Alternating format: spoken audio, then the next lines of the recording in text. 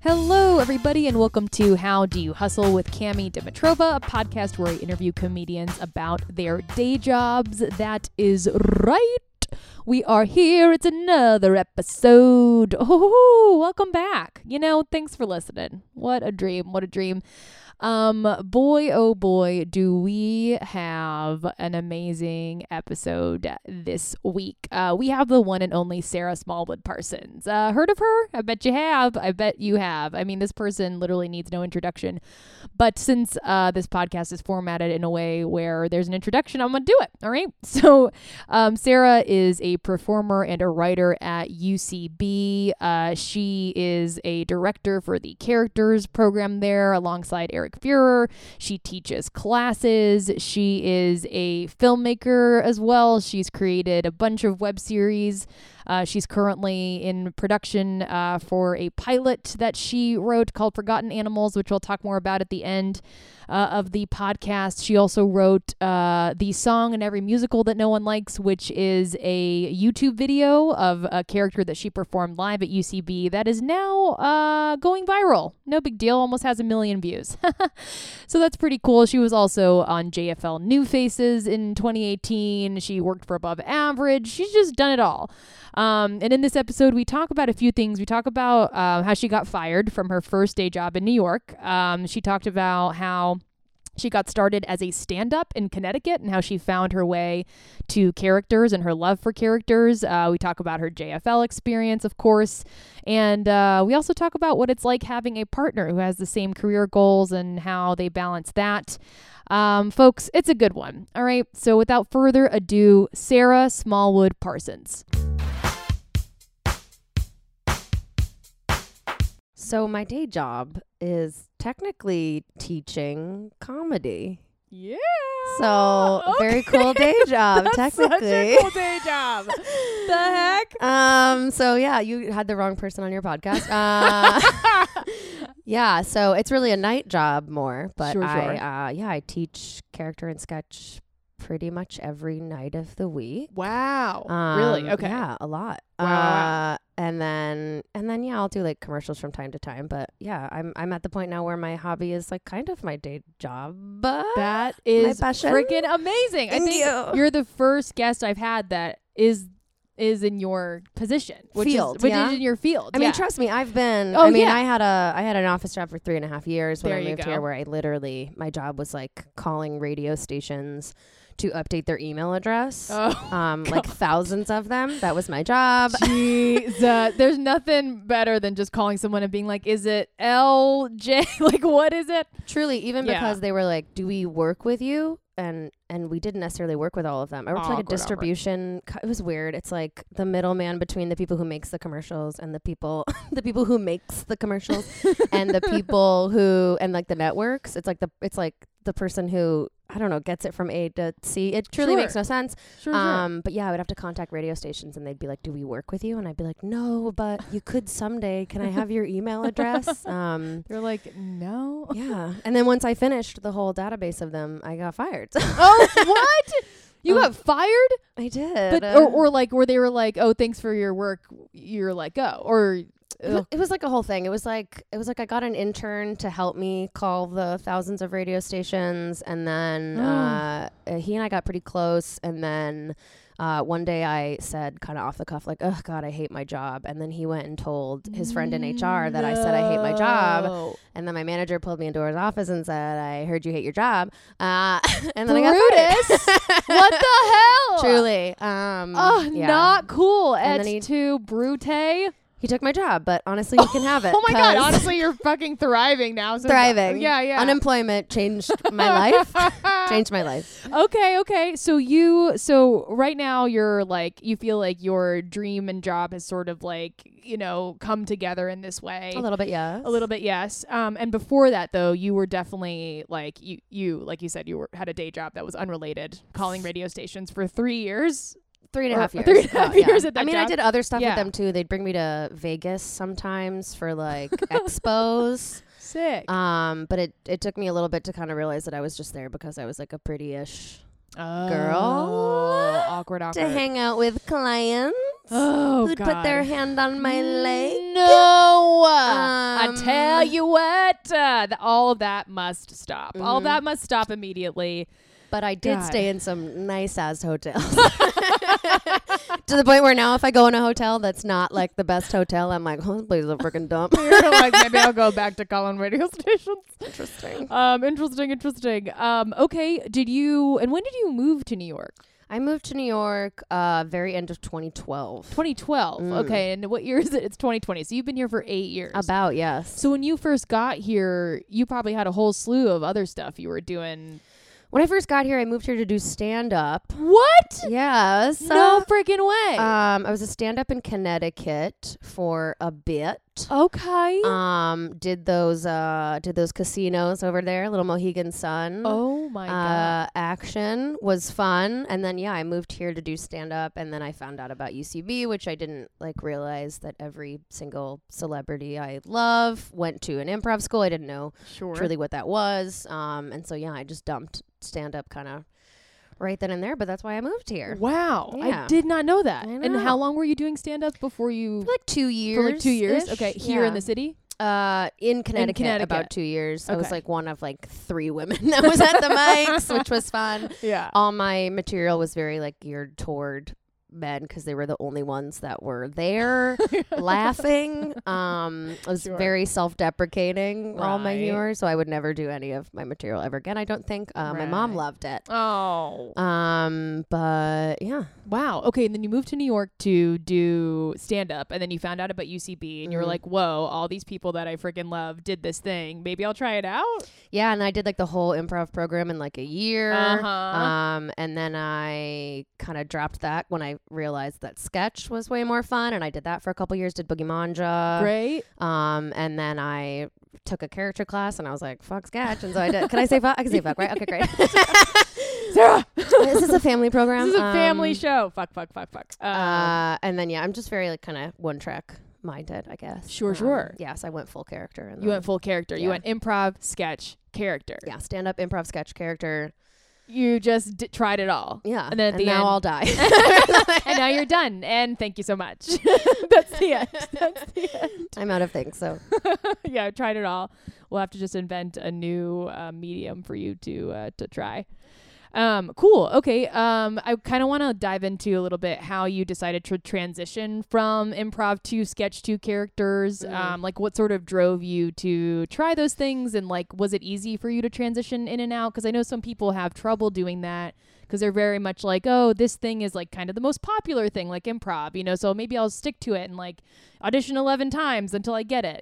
What made you decide to sort of jump ship quickly and experiment and stuff? I took the whole improv program at UCB within a year, and then I went right into my first advanced study, and it was right before Lloyd auditions. Yep. And my teacher at the time was the AD, and started the class by saying, let's be honest, this isn't a class. This is me wanting to see some advanced students before auditions, Whoa. which was a nightmare. Oh my God. No pressure. So, Be great. yeah, so the entire class was everyone watching out for themselves, and no one stepping into scenes that were failing to help because they didn't want to be a part of it. It was That is a bummer. truly an awful 4-week or 8-week.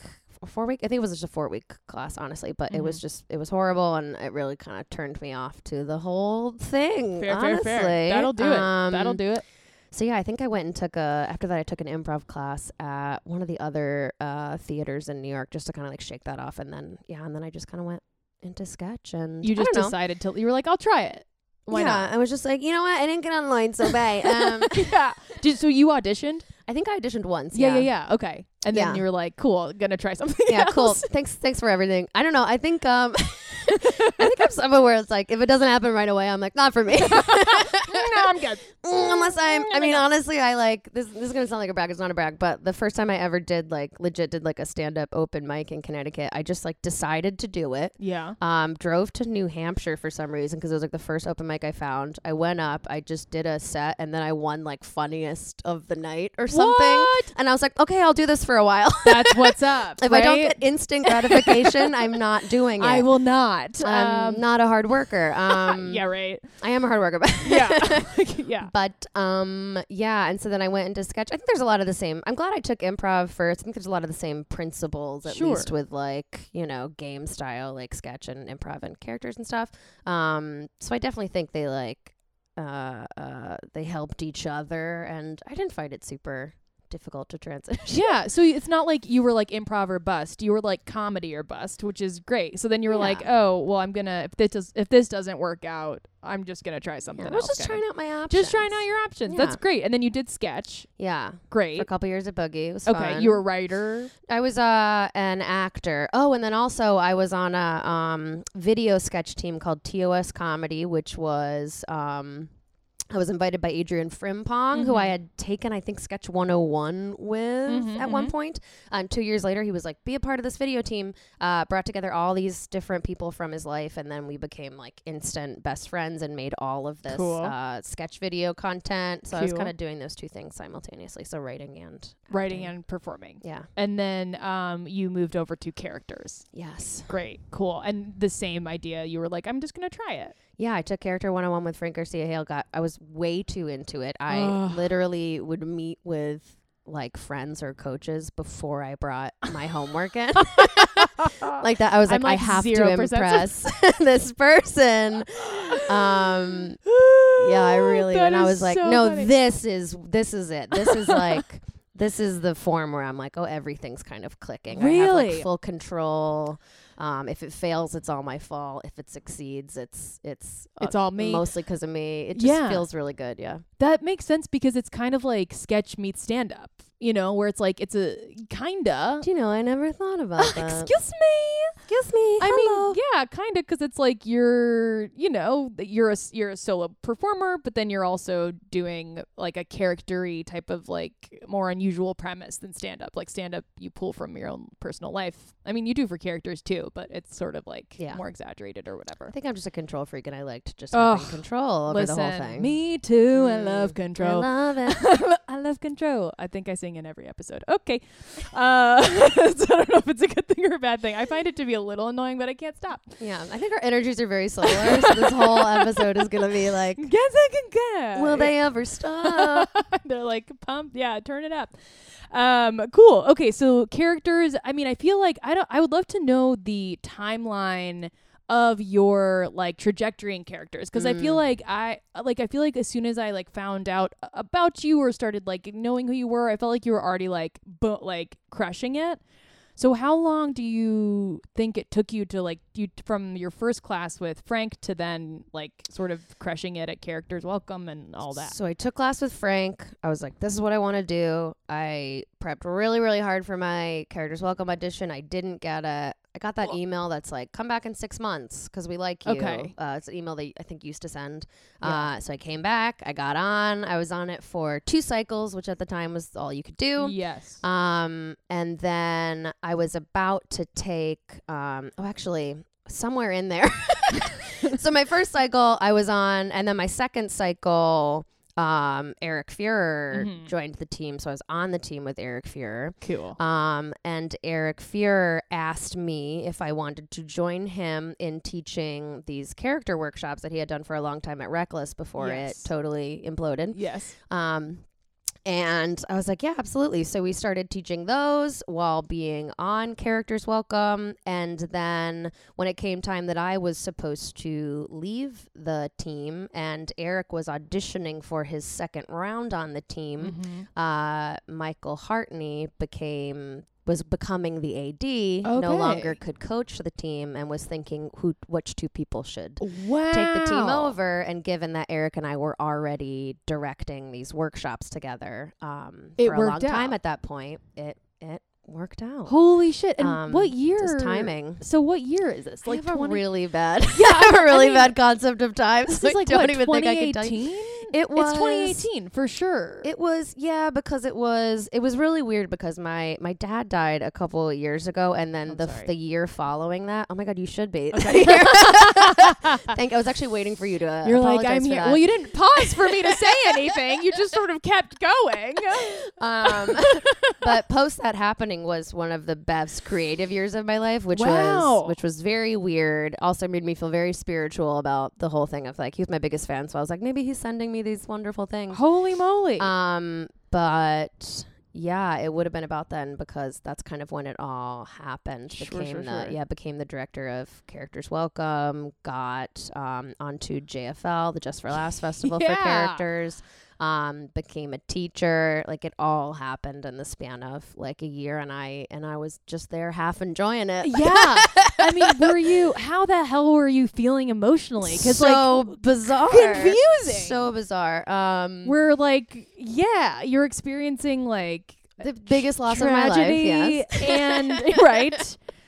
And all of these incredible accomplishments at once. It was life is insane like that. It was right? crazy. Right. It was truly crazy. So how are you dealing? Like, what are you? I mean, he was like my truly biggest fan. Was just like constantly being like, if I was ever like, oh, I don't know, like I can't get an agent. My dad would be like, Sarah, you're gonna be the most famous person in the world. Like you just say it like it's just a fact. Like what are you even talking about?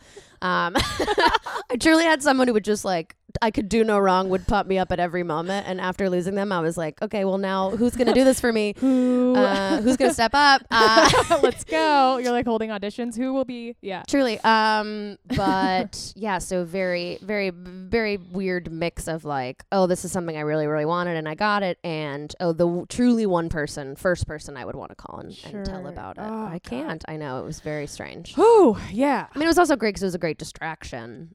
True. To have a lot going on. Maybe that's what the universe was doing. You know what I mean? Yeah, like I truly think I'm not a religious person. I was raised with no religion, but I truly was like, oh yeah, my dad's just like sending me nice stuff to help me like get through it. I mean, Eric and I also started dating a month before my dad died. Jesus. And like stayed with me for like 3 days when it happened because I had a weird family things going on at the time and didn't really want to go home. You never know how you're going to feel in that situation. You never. Like, yeah. I was like, oh no, I want to be in my house. I think I painted my windowsill. I was like, I want to paint my windowsill. And Eric was like, okay, let's paint. Let's paint. Great. I just started painting things. I truly started painting things. I ruined a lot of really nice picture frames. Being like, this needs to be white now. Don't know what this metaphor is, but I'm painting things white. You're just like losing it. You're like, I'm painting. But had I not started dating him a month before that, I'm like, I don't know how that right. those 3 days would have gone. I don't know where it would have been totally different. Sure. Like having that support system there. Yeah. Sure. So a lot kind of lined up before and after it happened that gave me a lot of like support and all that stuff. So wow. Yeah. That's incredible. Yeah, but that was a very weird year as far as everything. Like I literally messaged the person who runs classes. I'm not gonna name names. Not on this podcast. It's not even a bad thing. But I emailed the person who runs like, classes at UCB while I was in my second round of Characters Welcome and teaching those workshops. And I was like, hey, I'm teaching workshops. I've been on Characters Welcome for two rounds. I would really love to start teaching at the theater. And I essentially got an email back that was like, if you were ready to teach, I would know who you are, basically. And I was like, okay, that's fair. And then as soon as I became a director of Characters Welcome, I got an email that was like, hey, do you want to teach at the theater? And you're like, now you'll sell classes. So. Now you know who I am. I was like, well, look who came crawling back. Well, if it is an unnamed classes director. They literally don't need me. So. Eric said the other day, he's like, do you know what the crazy thing is that if we stopped doing things at UCB, do you know what happened to UCB? Absolutely nothing.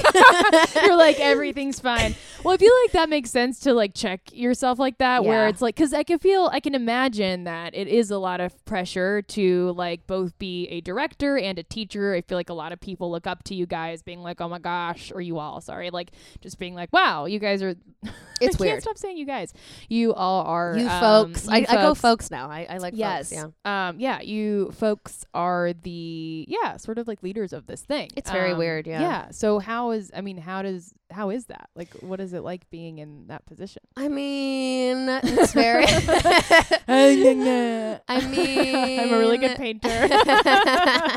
Yeah, I try to, as much as possible, be how like Frank was for me, which was like super, super encouraging. About it. I try to be how Eric was for me. When Eric was on the team, I was just like a fan, and I would talk to him after shows and stuff, and he wouldn't do anything creepy, which was a rarity.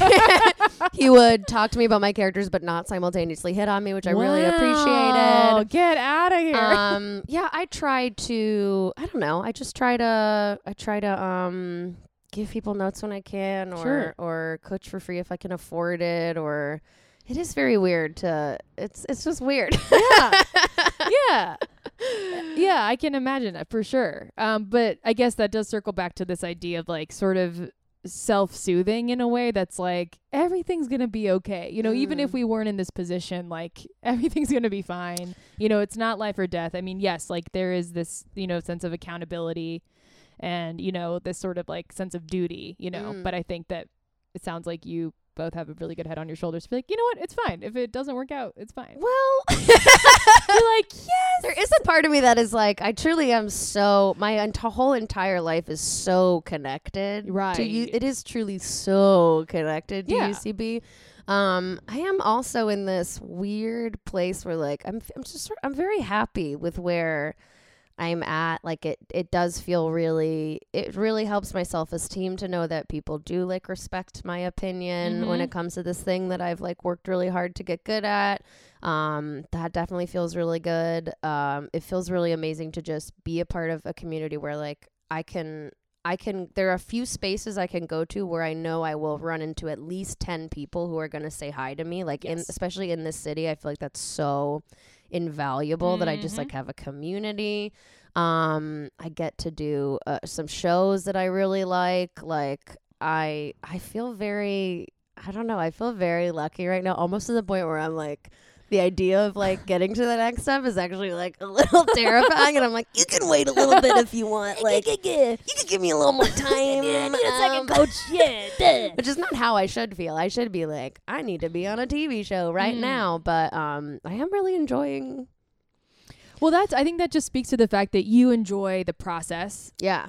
And not the end result, right? I mean, you like the end result being like fame or something that's sort of like ephemeral and has no meaning. Like you seem to value the actual process and the writing and working with people, and like that's like I feel like the most important thing. And I just feel like we're gonna look back and be like, oh, that was one of the best times of my life. I definitely feel like this will be one of the times I look back on like that. So I really want to like enjoy it. I just feel like so many famous people are so miserable. It really messes with my mind. I know. Truly, where I'm like, yeah. I mean, yeah, it's like a little bit. Yeah, I definitely feel like that's true. I mean, some people get into a really dark path where it's like, I feel lonely or whatever, and it's like fame fucks them up. So I understand why you're hesitant to sort of get to that step, even though it feels like it's sort of like. I mean, I want it. If you're listening, I want it. I want it. I do want it. But yeah, it's just interesting. It feels like fame is like this, like a ton of people loving you on a really surface level, which I don't think is the same as like. Yeah. People really loving you. Wow, I'm really getting. No, I love getting into it. Yeah, having a real community. Yeah. Cool. Did you, diving into your past a little bit, were you always a performer, like from a young age? Did you know you wanted to do arts and that stuff? Yeah, I did plays and stuff when I was younger. And then I did stand up at my 16th birthday party. Do you remember any jokes? I think it was all like storytelling about my dad, who just gave me a lot of material. I don't remember the jokes specifically. I do remember that everyone had to listen because it was my birthday. Yeah, that's a great way to like, hello. The audience was on my side, to say the least. And then I did it again at my high school senior talent show, and it was all having to do with like my school. It was all like, hey, have you ever noticed? Have you ever noticed that the office is the only air conditioned room in the building? It's like, I'm just inventing reasons to go in there, like pretty much. Like observational, like I love it. What's the deal with the AC in the office? Truly, I talked to my mom about it recently, and I was like, yeah, it's like, was I good? And my mom was like, well, no, but you were so brave. Oh my gosh. You know what? I met your mom after one of the shows. I think it was our best of show. And she was just like beaming with pride. She was like, Sarah is so brave. She used the word brave again. I was She's like, a character, Yeah, and yeah. she was an actor in New York in the 70s. She knows was? what it's all about. Yeah. Oh my God. That's where my parents met, yeah. Really? Mm-hmm. Was your father also involved at all in the arts? No, my dad was restoring like historic buildings in New York at the time. Yeah, he was a mason. Oh my God. Yeah. Cool. Yeah. And they where were you born in New York or? No, I was born in Hartford, Connecticut. Hartford, Connecticut. Yeah. Okay, so that's why you were there doing stand up. Yes, Got it. yes, So yes, you were yes. born in Connecticut and then you went away for college, or? Yeah, I went to University of Connecticut. I auditioned for the acting program, but I did not prepare very well, and I didn't get in. So I was like, I wanted to go to that school because it was much cheaper. It was like in-state. Great.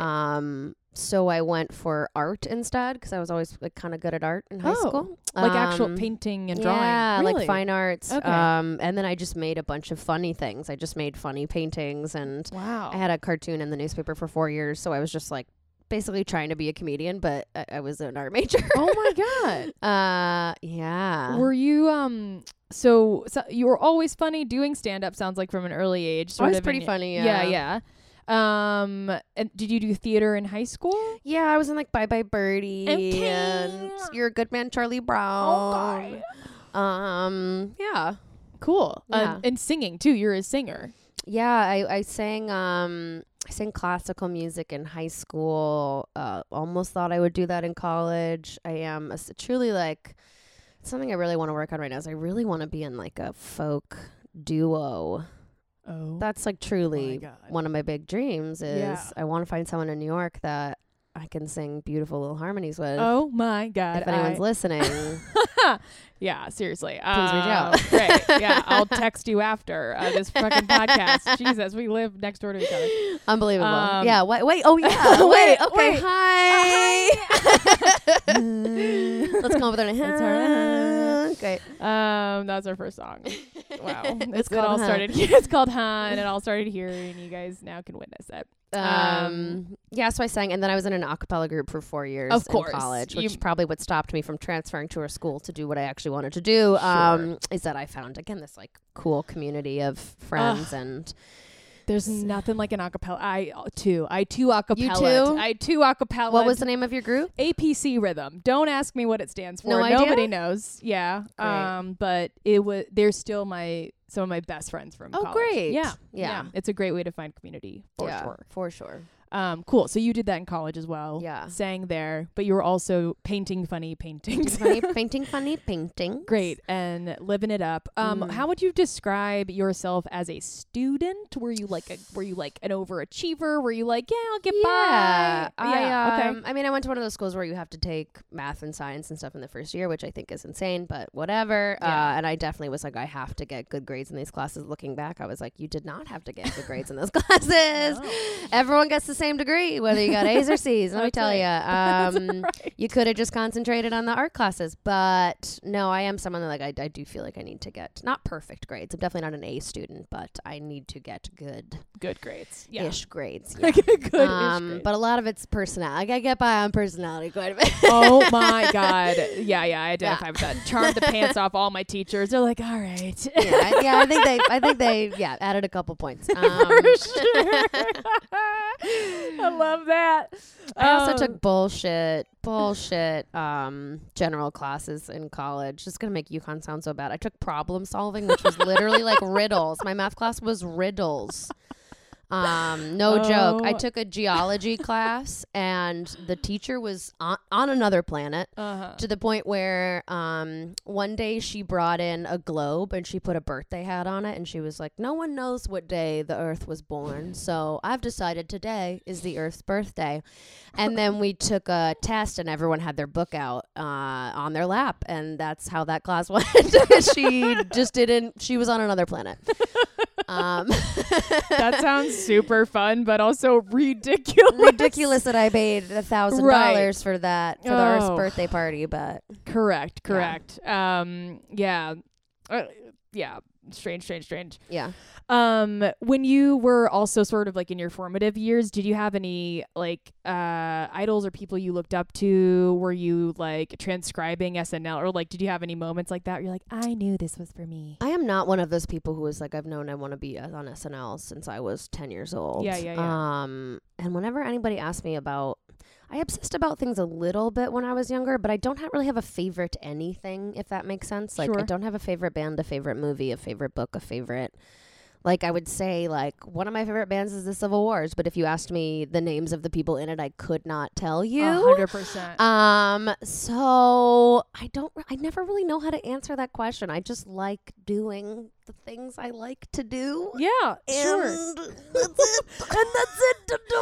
But no, I wasn't like, I didn't really idolize anyone. I don't know. Sure. You just sort of like absorb stuff. Yeah. And formed your own opinions about it. Just a little sponge. Yeah. Cool. Yeah. Very, very cool. So now, great. Moved to New York. How was that, by the way, moving to New York? Long story. Okay. So I was in a relationship in Karnataka. Long term. Okay, I'll stop. And we were supposed to move here together. Oh my God. We were going to live separately though. And were you living together there? No, we were living separate, and we were like, we're not ready to move in, but we both want to move to New York. We were both stand-ups. And how long were you dating? Couple years maybe. Okay, from college? From met doing mics, met doing open mics. He was a musical comedian. Cute. Okay, quirky. Little quirky. And we were both supposed to move here at the same time. His apartment fell through, and mine did not. So I moved here, thinking he would still follow. And then after I was all moved in, he was like, I was like, you gonna come visit? You gonna come stay with me? And he was like, no, I didn't have a job or anything. So I was like, what's happening? So he ended up breaking up with me. So I was in New York, and I didn't know anyone, and I didn't have a job. Oh my God. Yeah. And he just went, I'm not coming. He was just like, we just had like a fight, and we like broke. He was like, yeah, I'm not gonna come visit. And I just didn't. I was like, you could come here and you could go do the mics and stuff. I don't know what happened, but do you know? Yeah, you don't know what happened. Not really. Just all of a sudden he was like, nope. All of a sudden he was like, no. What age range? Early 20s for him? Yeah, we were like 22, maybe something like that. Okay, so a 22-year-old boy kind of we like, were babies. Yeah, was like, okay. I mean, that kind of maybe makes sense. He was like a younger, but yeah. God, I hope he doesn't listen to this. Oh God, sorry. We're really going in. Yeah. But yeah, I moved in with another stand-up who had moved from Connecticut, who was very charming, and then turned out to be, I don't know, did drugs and stuff. And one time he came home and like was throwing like bags of glass bottles at my door and threatening me, and it was really scary and weird. And then immediately apologized for it. And then like 2 weeks later, I realized he had like moved out without telling me. What? Yeah, because we didn't see each other very much. Right. We were like doing our own things, and yeah, I like looked under his door, and there was just like trash on the ground and no furniture, and he had just kind of pieced. Oh my God! Stuck me with a rent. It was crazy. Did you try to contact him? Were you like, what? Where are you? Where are you? And he was just like, yeah, I left. And I was like, okay. Oh no shit! Oh no shit! Yeah, the sky's still blue, pal. Where are you? So Jesus. yeah, I was doing mics at the time. and got that office job. And then my ex ended up moving to close to the city, and we reconnected. And then when my roommate pieced, he moved in with me. Wow. I took him back. I'm very weak. I'm very weak. No, not weak. We've all been there. No. Yes, so we lived together there for a bit, and then broke up again, and then I did just the like whole conscious uncoupling her. Who knows? It was truly we were both like, unconsciously I've uncoupled from you. Yes. We actually broke up because I was into one of my improv coaches who ended up kind of like really manipulating me, and it was a really horrible experience. Whoa. And I left my boyfriend for them. Oh and my God. then found out they were essentially like sleeping with me and then going and talking to their ex-girlfriend about it, and they were making fun of me. And it was like a whole thing. Sarah, it truly that's was awful. It truly was awful. That is awful. I'm so sorry. Yeah, I was truly manipulated. It Oh was really my terrible. God. Yeah, I was gaslighted and manipulated, and I ended up meeting up with the girlfriend God. at one point for a drink. And Oh, cool. You were both like, this person sucks. Yeah, pretty much. But she knew what was going on, so I don't know why I was so nice. But yeah, that happened. So Oh my God, I'm so sorry. It wasn't to the point where I was like, I'm gonna report this person to anyone. But yeah, I was definitely like, Oh there my was God. definitely I a hope power that dynamic person there that is was fucking in the they're hellfire. not very popular. They don't have the best reputation. It definitely which is felt good to now be like sitting on audition panels and being like, "Hi, bitch. Hi, you're not really mofo." around anymore." I do have a voicemail on my phone of them apologizing to me, which I'm gonna hold on to for the rest of my life. Really? Yeah. Just when you want to feel empowered, just be like, Yeah. yes, haha, beg, mofo. God, Yeah, I think I was in 201 at the time. I had like just joined the community, and it was like my indie teams coach. And that's when they pounce, because it's like, oh, a young woman who wants to learn. Like, you're like super eager. You want to absorb everything you can and learn from people. I thought they and, were like, beloved in the community, and it turns out they truly were not. I'm so sorry. That's but yeah, awful. they've asked me to like, I want to apologize to me in person. I'm definitely in a position now where I could be like, hey, this thing. At the time, it was like, I don't want to be known as that in the community. Do you know what I mean? I was like, I want to make a name for myself in the community, and not really kind of just dropping it totally. I've always found to a lot of times be the best thing ever. Like, I'm just like, I just don't have any time for that, mental time for that. Yep. Ever again. Yep. Yeah. And now you feel like empowered. You're in like obviously a position of power. Now I forget that even happened most of the time. Oh, well, that's honestly, that's great. Yeah. I'm like, whatever. Yeah. Jeez, I'm so sorry that happened, but Jesus, rising like a phoenix. You learn. From the fucking ashes. You live, You're you like, learn. I'll show you, mofo.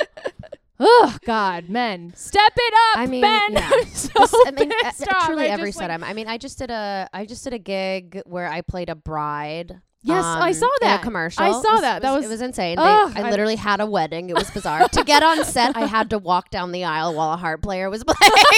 I truly was like, wait, this is my wedding.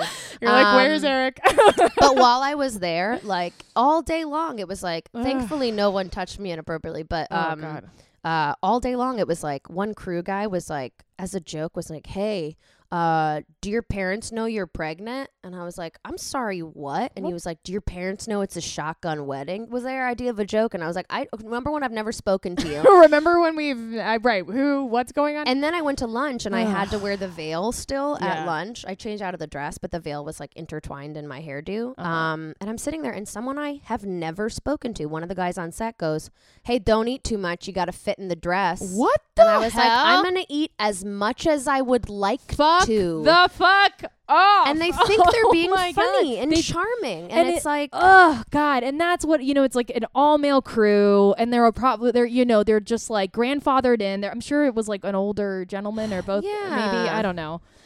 But just it's clueless. Clueless and like another generation. And it's like, I get that, but it's like, lay off. Like, God. I was even on a set where like the guy, I was in a commercial, and the guy was, it was like an older gentleman who was actually like turned out to be a father of a friend of someone else who was on set.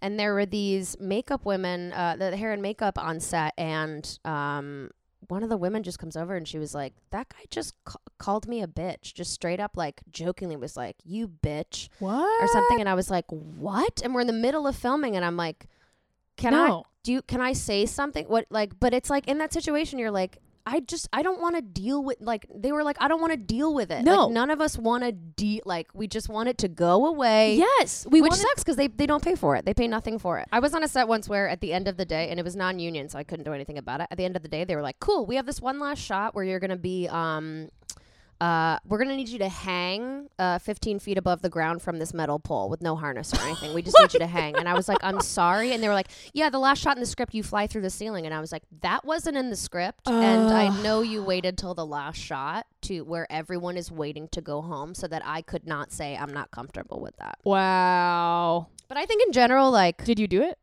Yeah, I did it. Yeah, I did it. Because they were crew people who've been there since 6 in the morning and they need to go home. And then they need to go home. But yeah, I think in general, like, at least for me, as a woman, I go into worst case scenarios in my head. Yes. I'm always like, okay, what's the best way this could go and what's the worst way this could go in all capacities. Like even in like physically intimate situations, if I'm like, we're really talking about some shit now, but if I'm in a situation where I'm like, I'm not really into this anymore, if I'm like, hey, I'm actually not into this anymore, the best thing that can happen is we go our separate ways. The worst thing that can happen is it happens whether I want it to or not. So it's like, would I rather have this thing happen that I maybe wasn't that into, but I had given my permission for, or would I rather have this thing happen without my permission? Do you know what I'm saying? Is like, I just think in so many ways we are like, our brain is just immediately like, how do I protect myself in this situation? And honestly, in a lot of situations, it's like not saying anything. Yeah. Not saying anything about the fact that somebody said something, like 100%. Because it's it like, shouldn't be that way. It shouldn't. But that is the mindset for sure. It's like, how do I keep the peace and how do I soothe myself the most to like get through this very awkward and painful experience without like freaking the fuck out? Yeah. Anyways, back to your life. Jesus. But that, I feel like that was nice to talk about. But back to your life. Okay. So so you, after you're like crushing, you get into UCB, you're like, oh, I'll give this a try. You're crushing it in all capacities. You end up directing. You're teaching now at UCB. You're directing Characters Welcome. You also had, I remember, I kind of want to circle back to like your experiences outside of UCB that are also epic, like JFL, for example. Like, what was that like? Great. Yeah. So JFL is like, getting onto JFL is like a big goal for most character people. I think it's a very, very cool opportunity. You get to go to Montreal. You perform in a 800-seat theater that is filled with like producers from SNL and agents and reps from all the big TV networks and stuff. So I got on the weirdest way. I mean, people keep asking me like, like what type of video do I put? And I'm like, so what's supposed to happen is you're supposed to submit a live 7-minute video, then you're supposed to get an audition, then you're supposed to get a callback, and then you go or you don't go. How it went pour moi is I submit a reel in front of a Seamless, edited, okay, did not get an audition, got a callback, went. Okay, so it makes no sense. So you just take all the rules and you light them on fire. Truly, I'm like, just do you is my only advice now, because I'm like, I have no idea. There's so many factors. I think my manager very much fought for me when I didn't get an audition and was like, you're making a mistake. And so they gave me a callback. So I think I have him to thank for that. Great. But yeah, well, there's so many factors. It's not about killing it at the audition at all. It's just not about that at all. No. So you went. It's really crazy. So I went. And how was that? So you performed in Toronto, in like the big theater. In Montreal. I'm sorry, Montreal. How dare you? It's 2020, Cammie. Oh, know the difference. Send me away. Okay. So yeah, oh my God. It was the most stressful and a very fun experience of my life. When I arrived, it's like an hour and a half flight or something. It felt like it felt like a 10-hour flight. I arrived in my body. I was like, I have to lay down, excuse me, in bed. Everyone's like, let's go party tonight. And I was like, no, I absolutely cannot. I feel like I'm dying. Yeah. So that was the first night. They are infamously known for messing up your tech. Sure. Yes, the I've heard theater, horror the tech system at that 800-seat theater is, okay, ready? So there's a woman sitting in the front row who's wearing a little Bluetooth thingy in her ear. And she has numbered everyone's tech cues, okay, 1 through 50. And she follows along on your script while you're performing. And then when your tech cue is supposed to be played, she into her mic says, play tech cue number 5. And then someone in the back of the theater who is not following along plays that numbered tech cue. No. Okay. No. Let me add something else for you. You cannot email your tech in. It has to be on a CD. Yep. Yes, it or does. they can't get it into the old system. Oh my God. If you go to JFL, just don't break tech. Mine did not get messed up. I had like 3 tech cues. They did not get messed up. Michael Hartney's tech cues did get messed up. Yes, I've heard him saying that on a podcast or something. Yeah. Yeah. I did not bond with the other people who got in from other cities and stuff because we were all just insanely nervous. Like backstage, everyone was just reviewing their stuff. I truly wish I'd bonded a bit more with people. Okay. But it was just so nerve-wracking. I bet. 800 people. 800 people. That's insane. Is that the biggest audience you've ever performed for? Luckily, I had performed at like stand-up at like casinos and stuff. Right, so I had seen big crowds. Okay. But that's definitely the biggest ever. Whew. That didn't make me... Actually being on stage, I felt fine. Really? Yes. Great. I literally have goosebumps. I'm like, I would shit I everywhere. was like, this I know how to do. Yeah. And I had done that set 100 times in a row. Good. So that show was great. It was just, God, the nerves of it. And then you do a smaller show after. You do like a little black box theater where it's like, whatever. Like this I can do. Yeah, just have a little drink before. Yeah, but it was great. Everybody that was on it was super brilliant. And I ended up, one of the best parts of it too was Michael Hartney was my director on Characters Welcome at the time. And definitely I had felt very much like he's the director, I'm the performer. We're not like friends, we work together. But I ended up spending like a day with him in Montreal, just like walking around and going to like a cafe, and him becoming artistic director was announced that day. So we just had this beautiful little bonding day. It was very, very nice. That's wonderful. I feel like that's when we became like more friends, which I really liked. That's great. Yeah. But there's also like mandatory 1 a.m. partying. Mandatory? That, like, sort of like you're expected to go and mingle. Oh, do you yeah, know what I mean? And I'm not a big drinker. I'm not a big staying out all that late person. But so it's like not only you're nervous and you want to do well the next day, but you're up really, really late and you're partying and you're meeting all these like people. Wow. I did get great things out of it, which is I had a manager at the time. But my agent, who wasn't my agent at the time, had been coming to my shows at UCB for about 9 months or so.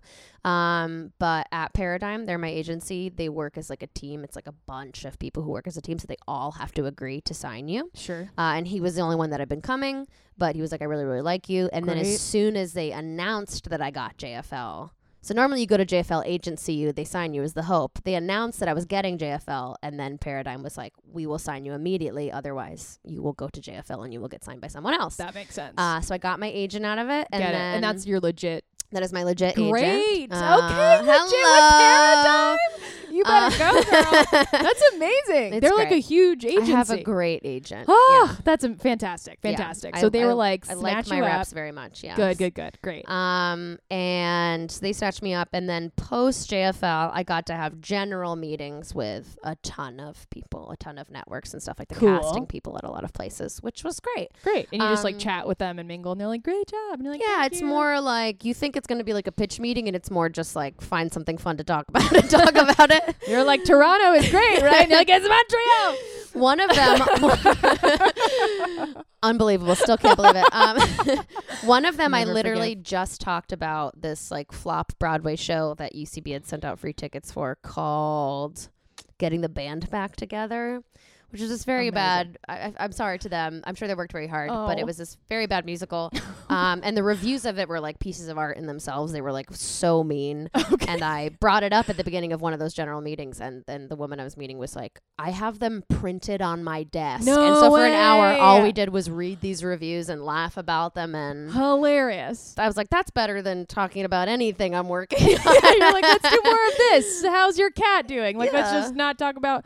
But did you go into JFL like with a specific goal in mind besides like performing there? Like, did you want to like book something or do something? Or? I think some people there, like Chloe was on my round, who then went to get onto SNL. Great. And her set very much felt like an SNL audition. Oh wow. Looking back, I don't know if that's what I should have done, but I really just did what I was doing at the time. Like I was doing heavily costumed, like big show characters. Like I did my big dry cleaner monster character, which is like 8 feet tall. I Yes. did my burlesque dancer, which is like a whole routine. Ugh, love that I one. did a man from the cover of a romance novel where my abs are out, my actual abs are out that I draw on. I just did like big costumed things, and I only did 3 things Great. because I was like, these pieces need a little longer. So I don't know I don't think I went with a specific goal in mind. I think I was very surprised to get it my first time Sure. auditioning for it. And so I was like, I'm just going to go and do me and hope they like it, and it'll hopefully open some doors. Yeah, and like that's- see what's up. Yeah. Yeah, it is amazing. Like, I didn't realize that was your first time submitting. Yeah. So it does sound like, honestly, whatever you do, you kind of just crush, like overall, where it's like, if you try it, It's and not a good thing. I think it is. Well, I think it's just a sign that like you're good at this stuff. You know, it's like, it's not like people are, honestly, this industry is the last industry to do you any favors. Like no Mhm. one's just going to give you something because like for the sake of giving it to you, Yeah. like Jesus Christ, do we know that? So it's like, you really have to earn your shit. And so I think that's pretty amazing that you're sort of like, yeah, like whether it's not the first try, it's the second try. You know what I mean? Like for your character's welcome audition or whatever. And the first try, you got an email saying like, that was great. You know, we'll consider you. That's great. Yeah. I think I get lucky, and I think I do well quickly on things, but I also I definitely more follow the things I'm good at. I'll try something and I'll be like, are people responding well? Then that's what I'm going to do now. Great. Like, as opposed to, I really want this thing and I'm not good at it, so I'm going to work really, really hard to get good at it, which I think is like an amazing skill to have. I generally am more like, yeah, am I good at this? Great. This is what I'm doing. I'll do that then. I'm doing this then. Great. Yeah. Oh, I didn't get online? Well, then I'm not doing it anymore. well, then a goodbye. Do you know what I mean? Which isn't the best. Like, No, it is the best because it makes the journey more enjoyable. You know what I'm Yeah. saying? Like, you don't need to hit your head like over and over again at a table being like, why? Like, you know, it's like sometimes you can't square peg round hole it. Just a great way to think of it. Well, yeah, because it's like this already hard enough. You know what Yeah. I mean? Just like do the thing that sort of like naturally you're good at. Yeah. And holy shit, like the floodgates will open, I feel like, versus at least I know my journey with improv. I suck at improv. I'm so bad at it. I will bulldoze any scene you put me in. And like I suck at listening. Just like never knew what beat we were on. I was like, what's a group game? Like Jesus Christ. But like I wanted it so bad, so I stuck with it longer than I should have. And the results show for it, which is like nothing happened, you know. Yeah, So, I did that a Yeah. little bit. I mean, but again, yeah, I was getting like good notes in classes. So I was like, great, I'll keep doing it. I'll keep Yeah. doing it. But yeah, as soon as it was like, as soon as no, I was like, sorry, what? you're like, one no? Ah, okay. And now people ask me about improv, and I'm like they have a show for teachers at UCB where you can go do, it's like a teacher feature, whatever. Yeah. And they're like, do you want to come? And I'm like, absolutely not. I will never. I know. I literally got one email from a guy who was like, "Do you want to do this improv show? It's like Hell's Kitchen." I was like, "Never." I don't. I was like, "You have the wrong email." I was like, "If you want your set to be full trash, then sure." I don't like watching it anymore. I don't like watching improv anymore. I don't like watching a cappella anymore. really? All Oh, these I things that I like did, it. I was like, no, I don't want to watch it anymore. Can't do it. Oh, I actually don't mind watching it when it's like when people are good, because I'm like, good for you. When it's great, yeah. When it's Yeah, great, yeah, it's yeah, kind yeah. of amazing. Yeah, I mean I mean whatever. I was there. I was doing bad shit too. But anyway, okay, so you did JFL and you were like, holy shit, da-da-da. Did you ever, I mean, I gotta ask, SNL, is that something you want? Is it something So I you- showcased for SNL You after did? JFL. I forgot that part. Hello. You showcased for SNL because of JFL? Because of JFL, yes. So you I got believe. tapped to Showcase. Mhm. I mean, So to screen test. Showcase, different. So Got it. showcases they'll put up a few shows at a few different theaters where it's like, here's people we are interested in. Yes. Let's see how they do live, and then if they really like you, they'll have you go screen test with Lauren and all that stuff. Yeah. Yeah, heard of him. Lauren. Great. Lauren, heard of him. He's my dad. No, what? Okay. He's my dad. But yeah, so after JFL, one of the SNL producers contacted my manager, and he was like, I want Sarah to showcase for SNL, and I want her to do exactly what she did at JFL. So it was like, talk about a weight off my shoulders. I was like, great, I'm not gonna have to think about what to do for the next month or whatever. Wonderful. But yeah, they asked me to showcase, and I did, and I think I either went first or last or something, and it went great. I did these 3 things that I've been doing forever, And you felt good. I felt good. And where was this? It was at UCB East, Yeah. which was great because that's where I was performing at the time. So I was Wonderful. like, welcome to my house. Yeah, totally. You take a seat. Yeah. But yeah, it's pretty nerve wracking. It's like they rope off one row right in the middle of the seats for all the SNL people, and you really don't know Lauren who's going to be there. Does he Lauren's go? not there. No, No, it's yeah. like, I think it depends. You know, The I think other the people writers who- come. Okay. Yeah. You know, I don't when it comes to famous people, I do not interact. Great. I'm like, I want to meet you when I have something worth talking about, Sure, if that makes sure. sense. Yes. Yes. So I'm like, I'm not even looking who's there. But yeah, did it. Felt great. Felt Good. fine. And then didn't screen test, and I was like, yeah, that stuff. I'm just like, there's so much. There's so much rejection in this that like I just can't even. I was like, I can't even think about it. Maybe next year. Sure. The one thing that did stink was I then spent the next year like generating all these other characters and trying to like work on impressions and stuff because that's a big part of SNL. And I just kind of, in a cocky way, assumed I'd get to showcase again the next year, and then I didn't showcase. And I was like, Really? oh yeah, yeah, just didn't. It just didn't And did happen. anyone say why, or they were just like not this year? Or? No, it was like they say who they want. I mean, at the time, like I had my like woman with a tit out character was like Ugh. written up a few times, Love it. and I don't know if I don't think my musical character had come out yet. No way, because that just but- happened. Yeah, that just Yeah, happened. yeah. Yeah. But yeah, that had come out, and I felt like I was getting good like press and stuff, and so I just kind of assumed. And then yeah, they say who they want, and then Michael gets to add I think like a couple people, and he added some like great amazing people. Yeah. But I was like, oh yeah, I'm not gonna get to do it Fuck. this year. That's interesting. Interesting. So So that kind of hurt a little. a little, but then also like Eric, who's my partner, got to Right. showcase, who Aw. like has never and totally deserved it. So it was a whole other level of enjoyment of like getting to go and watch Aw. everyone and, you know, see other people and characters, like just see people who totally deserved it, like Yeah. get to do it. So yeah, that's just how it goes. That's just you how know? it goes. And sounds like you're really good at like sort of brushing it off your shoulders and like not carrying it with you. And Yeah, now you're like, gotta now I be am. happy, man. Yeah. You can die in your sleep. Let me tell you. I can tell you, it happens. Oh, Yeah, like I hate to. I feel like I talk about this on every podcast I'm on, but like, yeah, like I started doing stand up pretty much because when I was in college, my friend who was like a year younger than me got hit by a bus What and the- died. oh my God. So just total freak accident, like Ugh. things that you think only happen on TV. And then yeah, my dad goes and, you know, dies in his sleep out of totally nowhere, like wasn't sick, wasn't in the hospital kind of thing. In his It sleep? really just like, yeah, it really just makes me like, oh yeah, I can't, it sounds cheesy, but I'm like, yeah, I just can't sweat anything. Like I have to just constantly remind myself to like be happy and like I truly have so much right now, like just getting to teach.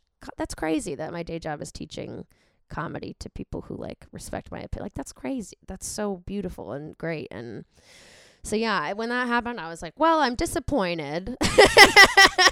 Just because I like assume I was like, oh, I have my 5 minutes to do, but yeah, at the same time I was like, I don't know, I think this is one of the best times of my life, and I really just have to like enjoy That's where wonderful. I'm at. And yeah, God, that's a beautiful, beautiful mindset. yeah.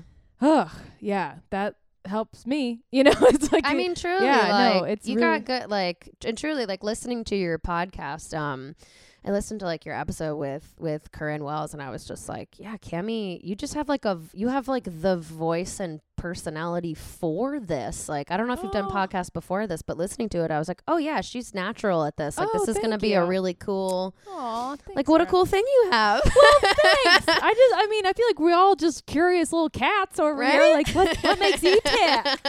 What's your brain about? I don't think I could host a podcast. I think it's a whole different. It's so funny. Earlier you were saying like you said you didn't have the listening skills for improv, but I think that's like the most important thing when you're hosting a podcast is knowing when to chime in and when to ask questions and when to be quiet, and same with being a guest, as I feel like we're just like thinking of the next thing we want to say. also we're like yeah also, but like will we come back to that because I have a really good story about that. Well, thank you, that's very nice of you to say. What a cool thing you have. Oh, well, thanks. Well, and you'll probably die in your sleep, so enjoy it. It happened. Trust me. No, literally every time. Trust me. I'm pretty fucked up. Every time I go to bed, I'm like, good night. Hope I don't die. I can like see that. Oh my god. That is insane. You have to laugh because the other option sucks. Is being scared all the time. Yeah. Oh my god. Well, you kind of touched on this a little bit when you were talking about like Eric showcasing and stuff and how proud you were of him. And I mean, if you want to talk about this, great. But if not, we can totally skip it. But what is it like having a partner who is sort of chasing the same dream? And like you guys are pretty intertwined in terms of like you're, at least from the outside looking in, it feels like you co-teach workshops, you co-direct, Characters Welcome. What is that like? Yeah, no, this will be great in 2 years when we break up to listen to it. No, Sarah! I joke about that too much. No, our lives are one would say too intertwined. We live together. We do the exact same thing. Mm-hmm. We both are just kind of 100% on characters. We're both just now kind of getting into writing pilots, that sort of thing. Yes. That's where you write a picture of a pilot. Exactly. With the uniform and everything. With the uniform, in the words cockpit. Is very, we do pretty much exactly the same thing. We have some stuff that we do separately. He's like a very talented poet. He's doing more like animation pilot writing. I'm doing more live. I don't know the verbiage. Live action. But yeah, we live together. We do the exact same thing. We direct now 2 Characters Welcome teams together. Yes. We've been teaching workshops, 2 workshops every Friday together for the last, I want to say 2 years. Jesus. We have very similar friends. Yes. Our lives are so intertwined that should we break up, I'd really have to pick up the pieces. It's wonderful. It does feel very cool to be in like quote unquote like power couple of sorts. For sure. It's very cool to come home and be like, yeah, the student brought this character in and this was the game and I thought it maybe should be this, and for me to be like, oh, what if it was that, and for him to be like, great, I'll go tell them, that's a great idea. Like, it's definitely cool to be able to talk shop with the person that you're with. Most people definitely say like, well, it's so great you got a character coach right in your apartment, and I'm like, no, we did not, because let me tell you, I can take notes when they're from a friend, but when they're from a boyfriend, I'm like, what the hell do you mean by that? Really? Oh, interesting. Okay. Sometimes we're good at it, but it's very hard, I think, in a relationship to.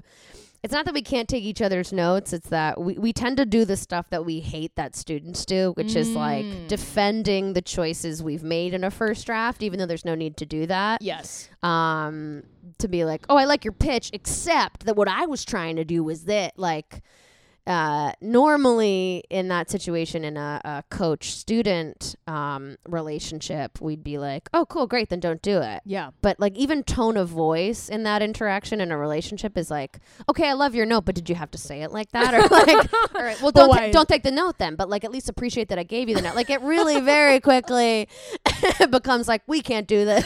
This must stop. Oh, we're done. Yeah. So yeah, we're just still working on that. Okay. We definitely do pitch on each other's work. Like a lot of my work has his jokes in it. So yeah, I get that, because like, how can you not? It's like you both love it so much. It's like if it's right there, you're like, oh yeah, I'm naturally inclined to join and collaborate and want to pitch in. And and he's the first person I would trust to know my work. He's brilliant and has been doing this even longer than I have. Well, and as are you. Thank you. Yes. I think we elevate each other's work. There's definitely stuff I've had to get over too, as far as like teaching together, where I definitely have stuff ingrained in my head from an early age of just like, I think it's really interesting that like, I remember being like 12 and being like, boys are just better at stuff. Like, I can be the best girl at things, but boys are just better. Like, not even consciously thinking that, but just like, there's the boy team, which is the best, and then there's the girl. So I think there's a part of me that like, that's still in there somewhere, where I'll have these feelings of like, when I direct with Eric, I'll be like, does everyone respect Eric more than they respect me? Or like, if Eric's not here this one day at workshop, are people disappointed? Which is crazy, because I'm very successful at what I do. Yeah, like, on your own terms, doing your own on thing. my own terms, by myself. I'm very successful at what I do, and I know that I know how to know. I know that I'm a good teacher, but there is just this stuff ingrained in my head a bit where, and I've had students say a couple things. Like, I had one student say like, when Eric wasn't there one time, they were like, shoot, because I really wanted some jokes pitched on this. And I was like, hi, hello, hello. I direct characters, welcome. I went to JFL. I went to JFL. Which will feed those thoughts that make no sense. But that's nothing on his part. He's great to co-teach with, but there's definitely stuff like that. And also, you have to work on this, like, you can't be coupley in a working together situation, but sometimes I think you can also go too far in the other direction, where it's like, when you're teaching together in a relationship, I think you need to treat each other like your best friend in the world, not like we don't know each other. Do you know what I mean? Like, you can't be holding hands, but you also can't go too far in the other direction, where it's like, I think for a while there, I was scared that people would feel weird being directed by a couple. Sure. But that's just nonsense. That's all. Listen, it's like, I'm like, I had those insecurities at one point with like, even working with like friends or like my partner now, where I was like, I don't know if we can write a sketch together that maybe won't go anywhere, but like, it's like, you know what I mean? Like, and he's like, it's fine. We can do this together. And like, that's like the most low stakes, whereas you're like actually doing shit and handling it. But do you ever have to set boundaries? Like, if you're, and by that I mean like, if you're home and you're like, okay, like office hours are over and like this is so we live in a he's gonna hate that I'm talking sorry, about this. Eric. Look, you know what, Eric, you could be on the podcast and share your side of the story. He's the best. He should. We live in a railroad, so there are literally no doors in our apartment. Okay, so there's curtains, and let me tell you, we need some doors. As I'm very traditionally like, I want to wake up, I want to have coffee together. Do you know what I mean? Yeah. I want to go to bed together at the same time, like an old married couple. He's like, will wake up in the morning and he'll be like, I'll wake up and he'll be like in the kitchen on his laptop doing work. Really? And I have to stop myself from being like, oh, I kind of wish we'd woken up together and then decided to, which is like insane, because it's like with what we do, when you feel the urge to write, like you have to follow it. Like, I'm definitely not someone where it's like every day from 10 to 2 I'm writing. Like, I should be that way, but when I have the urge to write, I'm like, everything else needs to go away and I just sit down and I need to do this and follow like the urge.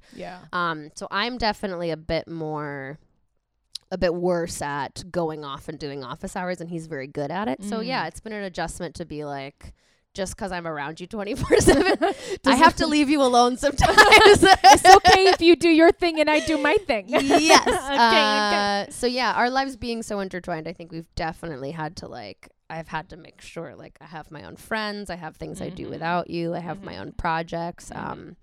Which is so true. I mean, you do have, like, you did that fucking series I did, which was amazing, and that thank came you so out. much. It was great.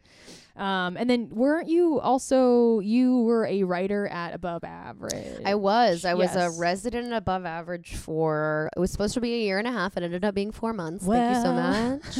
It happens. Is Above Average still? No, Yep. now they are just a production company, I believe. Mhm. They were around for quite a bit, and they had this group of very talented performers, and they did like a mass layoff of them, and then a while later they did this residency program, which I applied to not thinking I had any chance. Mhm. And they ended up calling me in, and I had this interview where I was more confident than I've ever been in my life, like pitching them ideas, and I ended up getting it, and it was like a huge self-esteem boost. And yeah, I was getting paid to write comedy from 9 to 5. It was amazing. was crazy. It was like my first professional comedy writing job. I couldn't write anything I wanted. There were like some parameters and stuff, but yeah, it was supposed to last a year and a half, and then the person running it ended up getting a job at Comedy Central, and so yeah, everyone just got laid off again. Fuck. The other residents, I mean, we were all pretty upset, but I was like, yeah, that checks out. Sure. Like, this happened before. Yeah, like I get it. Like, oh, you already laid everyone off, so yeah, this makes sense. Again, I just roll with the damn punches. Let me tell you, I'm love fired. it. Great. Well, yeah, I'm fired. Knew it. Moving on. So you go with the punches, and based off of what you were just saying, and sort of like this, stuff you were saying earlier. I feel like you also throw stuff at the wall. Like maybe it's like you're not afraid to take a risk. Yeah. It sounds like, and then if it doesn't work out, you can sort of be like, yeah, well, shittier things have happened, so yeah, fuck you it. just gotta make stuff. Like, if anyone asks me what like advice in comedy at all, I'm just like, write a web series starring yourself, find someone who does cinematography and doesn't get to work on creative stuff, so we'll partner with you on it, and just make something and put it out. Because that's how I got my manager. Is I had this idea to make a web series about bad casual sex I've had. I pitched it to the cinematographer for that TOS comedy group that I was in, Alec Cohen, who is now like my best friend. And he was like, yeah, I'll make it. We made it. We put it out. It was by no means like excellent quality. It was filmed on like a little camera in my bedroom.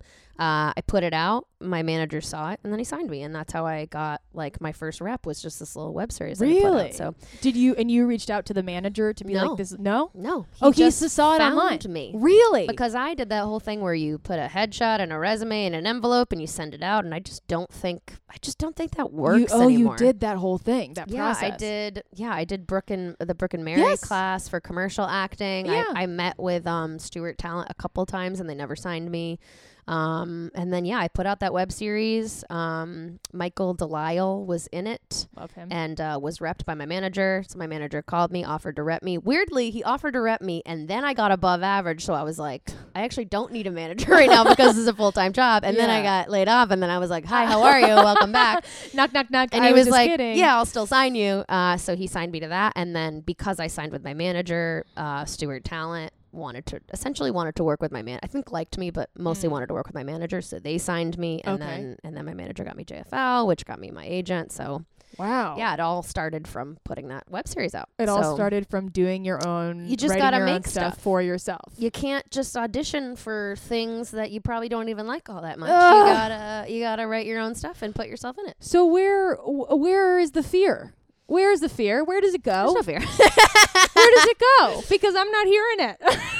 My mom says that all the time. I don't know. Yeah, I'm not very I don't know. I was a little scared I filmed a second season of it. Yes. And then didn't put it out right away. It was much better quality. I made it with Alec again because my reps wanted to sell it to like a Comedy Central or a website of some kind. And so they tried for like 2 years, and then they were like, yeah, no one's buying it, so I don't know, you can just put it out. And by that point I was like, I don't know how much the world needs this anymore. I was like, this web series about this like straight white girl's bad sex life. I got a little in my head about it. I was like, I don't know how much people need this. So we ended up doing a very soft release because people worked very hard on it, and I am very proud of it. Fucking season 2. Yes, it's great. Everyone watch it. It's very good. But I think once it's been 2 years since you've made something, you're sort of like, oh, I'm past that thing now, and I don't know that it's even what I want to say right now. So I softly released it. I put her out there. Some people watched it. It was very nice. But so that I say was the only fear thing of like, is this still relevant? Does this still hold up? Like, right. But that's kind of the only thing as far as like fear. Like, yeah, I've just never, like one of my last characters was me being like, I want to be naked on stage. How can I? And everyone was like, that's so brave of you, so cool. And I was like, I was worried about whether the jokes would hit. I could not care less whether my tit is out. Really? Like, could not care less. God, that's incredible. That's seriously incredible. Yeah. Just freaking fearless out here just being like, you know what? Fuck it. Do you like watching your stuff back? No, I hate that. You hate Absolutely that. So hate that, you're like, once it's done, like, let and I black out on stage, so I truly am like, what am I doing this for? Just the nervousness of, I mean, working on it is very nerve-wracking. It is very stressful. But yeah, I black out on stage and then I don't watch it back after. So I'm like, who is this for? There is also a little bit of fear with that I think Eric and I have finally gotten over with being directors of Characters Welcome. We didn't produce new content for like half a year because we were like, I can't fail. I can't put out a bad character because then we were already feeling like people might be thinking, who the hell do these two think they are directing this team? Like imposter syndrome a little bit. Yes, total imposter syndrome for a good 6 months. I think we've finally gotten over that, but yeah. Good. Well, you freaking should. Thanks. Jesus Christ. Because everyone puts out bad stuff. Well, yeah, but also like you're awesome. It's like Jesus. Like it's great. Wow. Cool. And in terms of your just into mindset stuff, because we're sort of like touching on it a little bit. When you're having days that are like less than great, or like you feel like you're not producing on the creative stuff, or you feel like you're sort of like in a weird headspace, or the ideas aren't flowing, like what do you do to sort of get yourself back up and I mean I get depressed sometimes. I'm on medication. Great. I'm a little Shout out bupropion, baby. Hello. It's Wellbutrin, little Wellbeauties. I heard they're called.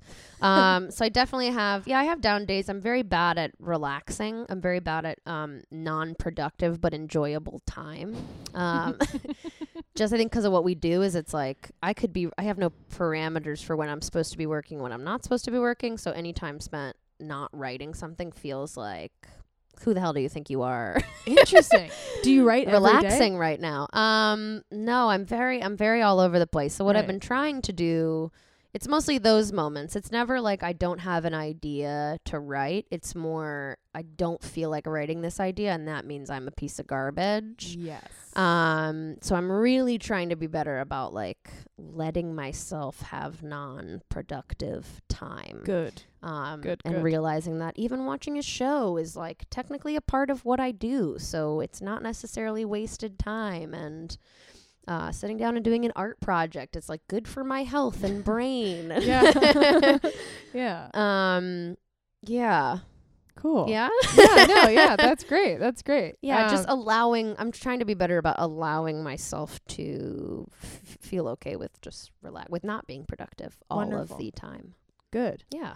In terms of when you see yourself in the future, into future. Do you see yourself moving to Toronto? No. Do you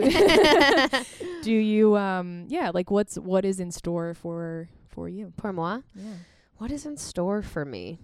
I mean, my absolute goal, like my want, is I'd really like to be a really funny side character on a successful comedic TV show that runs for 10 years. I would love that. Not even the star. I mean, I'm a writer, and I'm a good writer, but writing is so stressful.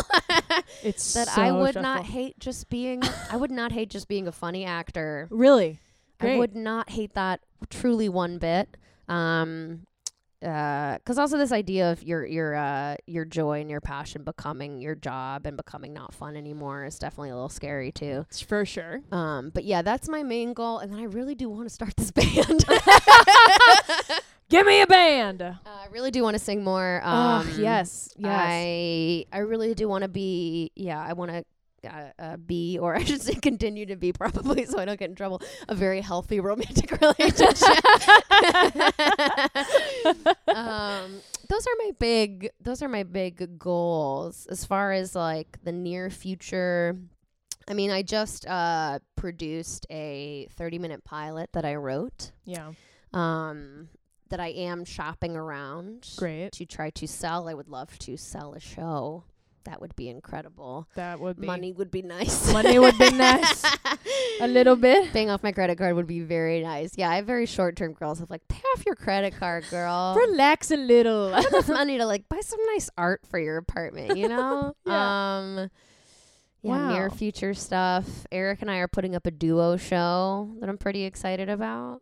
You are? Yeah, February 24th. Okay. We're just now promoting this. February 24th, UCB Theater, 6 p.m. We are putting up a duo character show. Okay, that's amazing. Yeah, it should be fun. What is it? What is the premise? It's called Animals and Objects, and it's a world where animals and objects have sentience and live among people.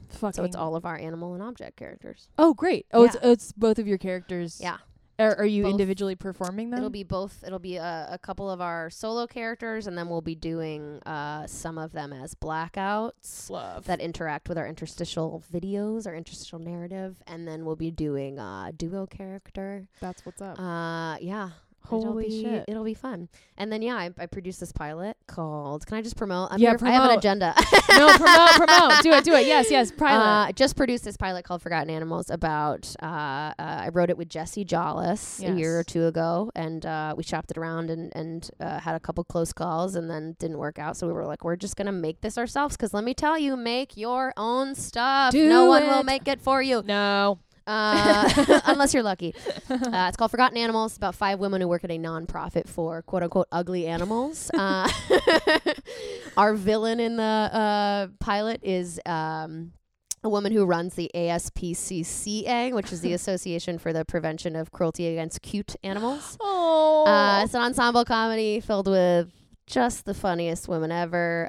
Madeline DeFries, Claire Burns, Jesse Jollis, Nicole Yannetti, Ann Carr, Leslie Mizell, myself. Jesse and I both act in it, both star in it. Alec Cohen directed. It was such a huge challenge. We spent $12,000 before we had $12,000, which is the most terrifying experience. That is so scary of my life. Yes. I got heart palpitations for 3 weeks. I literally made a cardio appointment. 3 and weeks? Went for 3 weeks. I had an extra hard heartbeat 4 times a day, and I was like, I'm dying. So stressful. We shot for 7 days. Biggest thing I've ever shot. Jesus. But we finished. We shot it. Great. We exceeded our goal on Seed and Spark, which is where we fundraised for it. Wonderful. We tried to raise $11,000. We raised $12,000. Hello. Today, actually, when this airs, will be the last day of the fundraiser, and we did go over budget. So don't be shy. So if you still want to contribute, if you go to Seed and Spark and look up Forgotten Animals Pilot, it's also on my Instagram, is a link in my Instagram at Sarah Smallwood Parsons. If you feel like donating, go ahead. And we will be having a second fundraiser for editing because, honey, that's expensive. And it's a whole like art form on its own. And it's a whole thing. Or like follow us on Instagram at Forgotten Animals Series to get updates. So you can see it when it comes out. But yeah, those are my big projects right now. Holy shit. Yeah. It's so funny hearing you be like, yeah, my dream is like to be an actress in an ensemble, but also I've written and produced 50 things. Like, it's just like, I feel like there's this dissonance between like what you're doing and like, because maybe it's a way of like not like setting your expectations in a way that's like realistic. And you're like, okay, like, you know, being an actor on an ensemble comedy sounds great, but it's like your drive is, I feel like it's more than that. Like, I feel like you're going to be like a Phoebe Waller-Bridge where you're just like writing and producing and doing all the things and starring in it. People and, do say know, that to me. I think that's just scary. That's just a really scary. But you're like just already. sounds like so much work, but I'm already doing it. You're literally only doing I know. But I know. It's hard to think Yeah. about. And like, obviously people have a clearer, it's hard to self-evaluate. It's the hardest thing to do, to like look outside yourself, you know? I think, really and really if I wanted to just be an actor, like I should really be taking some acting classes. You're a great performer. Thank you and so actor. much. Yeah. But, you know, I go into some of these auditions for like, I don't know, do you go on a lot of dramatic auditions? No. Every single one I've ever gone on, I am required to burst into tears. Oh, yeah. Law & Order at SVU, Blue Bloods, all that stuff. It'll be like, great, this is a woman at her breaking point. Oh She's my just discovered her mother's dead body and she's crying. Jesus. And let me tell you, sometimes I go in and it happens. And sometimes I go in and it don't happen. So and she not cry. I don't cry. And she not cry. Well, Well, honestly, screw them for writing parts where women only cry. You know what I mean? Like, fuck that. every dramatic part I go in for. Ugh. Oh, a woman, she cries. But yeah, it's a man, interesting. he It's punches the like- wall. we know that. Yeah, I wonder if my goal really is to just be a side funny character on a pilot, or if that's me. That's my fear of success, and Maybe. you know what I mean. I mean, Who maybe knows? because I feel like, who knows? I mean, both sound great. You know what I Yeah. mean? Like, there's no right or wrong. It's just interesting that I feel like the actions you are taking now are definitely like just way more multi-hyphenated. Well, no one's gonna and, do like, it for me. Is the thing. Like, correct. I mean, that is literally true. truly, I didn't even start getting good at like I'm now booking some commercials. I didn't start booking commercials until I stopped caring whether I booked the commercial. Girl, I'll tell you what. When you're first going in there and you're like, they can smell it on you. Like I wore a light blue jumpsuit, and by the time I got in the room, that jumpsuit was dark blue. And I tell you what, I did very bad in that audition. Because it's true, you just care so much, and you're like, I want to be good, I want to be funny, I want to be talented. And then as soon as you let that go, the world's like, what up?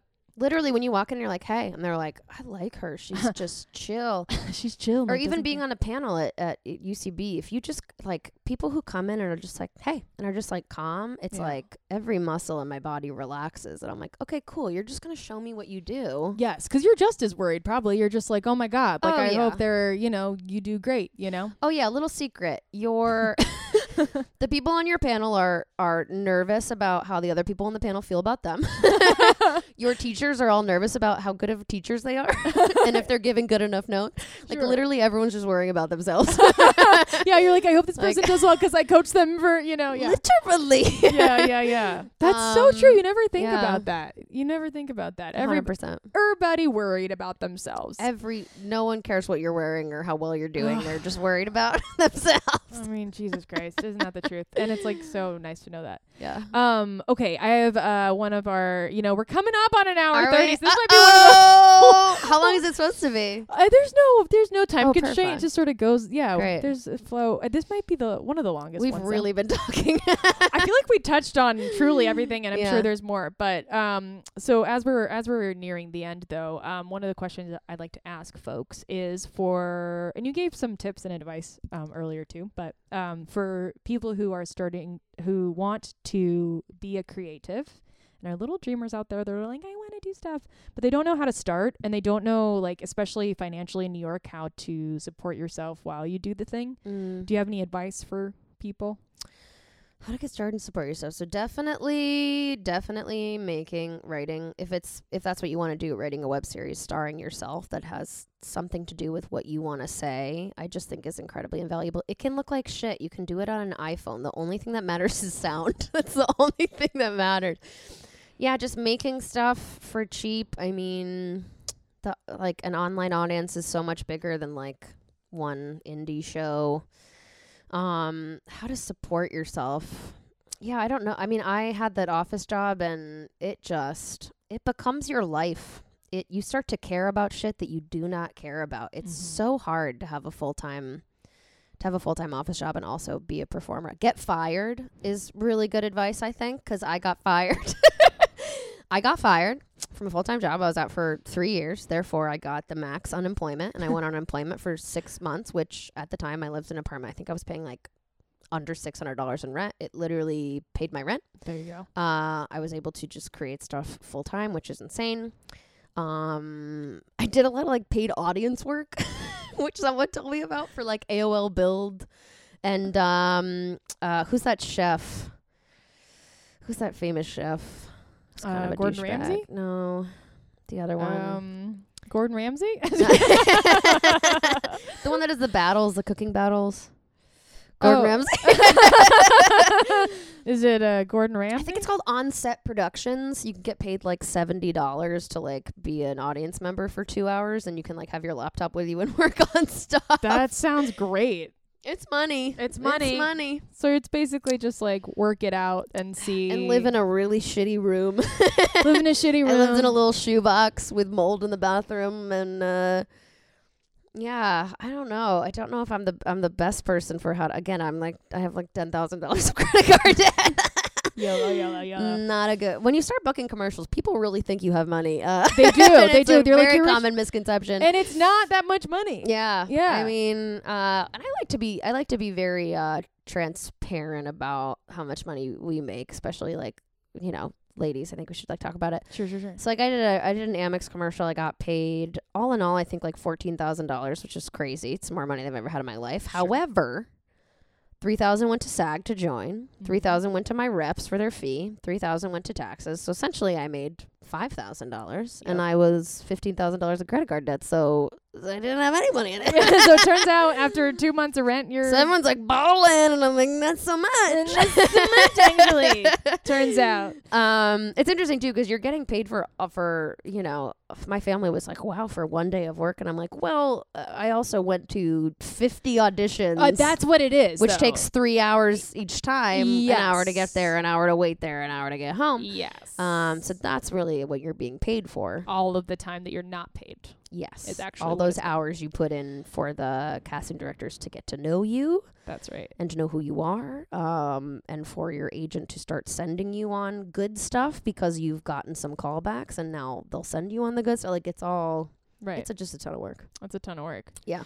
Are you proud of yourself? Yeah. Oh yeah, I'm very proud of myself. Good. Yeah, I should feel be. good.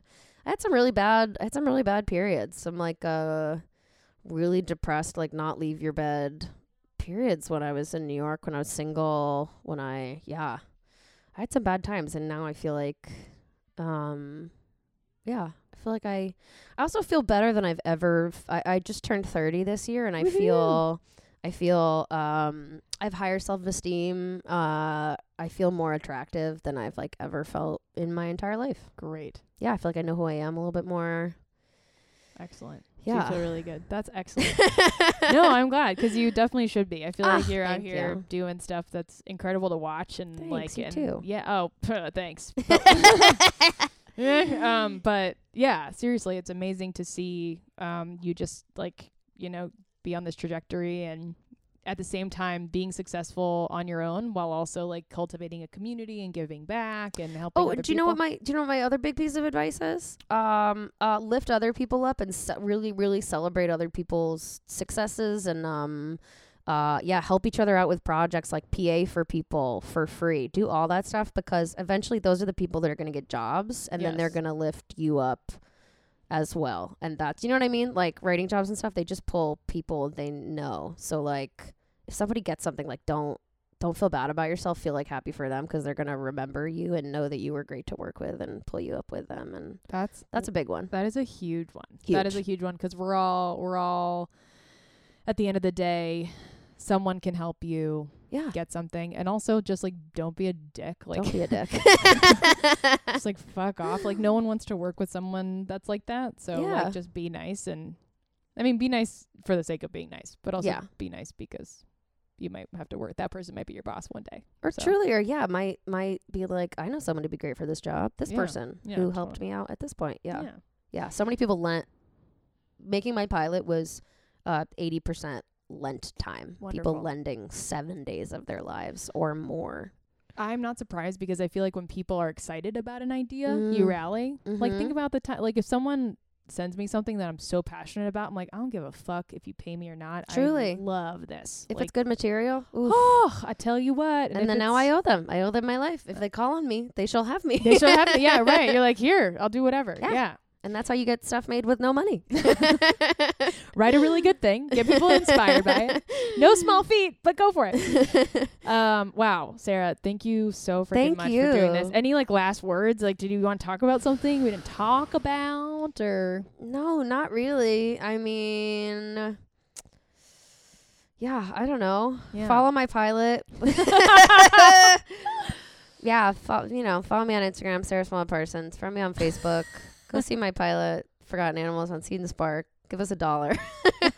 Give us $1. Or just follow us because we put like a cool community on there that will send updates and stuff too. And this is a pilot that like we're not trying to get it in festivals and stuff. We're both kind of sick of like filming, being in pilots and stuff, and then you never see them because they're like kind of with my second season of my series. It's like you're trying to sell them to somebody and then no one sees them. We're just gonna put it out. We're just fully gonna put it out.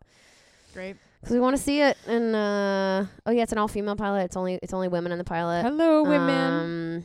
Because we just wanted to give as many parts to female identifying people as possible, and we wrote every single part as a part that we wrote that we would want to play, so that our goal was like by the end we should have a really hard time choosing which character we want to play in the pilot. Wonderful. That's a great goal. Right? Yeah. And just be kind to one another. Oh God, yeah, you heard it. Sarah Smallwood Don't give Parsons, up. 2020. Be kind to each other. Donate to her frickin' pilot / campaign. Listen to every episode of this podcast because it's very good. Oh, thanks, Sarah. Wow. See ya. Bye-bye. Sarah Smallwood Parsons, everybody. I mean, Jesus, what a frickin' dream. She's a self-starter. She's fearless. She supports and lifts other creatives up. She's a hard worker, and she's freaking hilarious. I mean, Jesus, try to keep up. I dare you. You can follow Sarah on Twitter. She's at Sarah S. Parsons. She's on Instagram at Sarah Smallwood Parsons. She has a website, sarahsmallwoodparsons.com. And it is the last day to donate to her pilot, Forgotten Animals. They have a Seed and Spark campaign running. So if you're feeling generous and you want to give back, go ahead and donate to their pilot. It's going to be great. They've shot it. It was amazing. You heard it on the podcast. So can't wait to support that and see it. Great. You can follow How Do You Hustle with Cami Dimitrova on iTunes, on Spotify, on other platforms. It is a weekly podcast. New episodes come out every Monday. Share, like, yada, yada, yada. Thanks so much for listening. All right. Have a great week. Bye.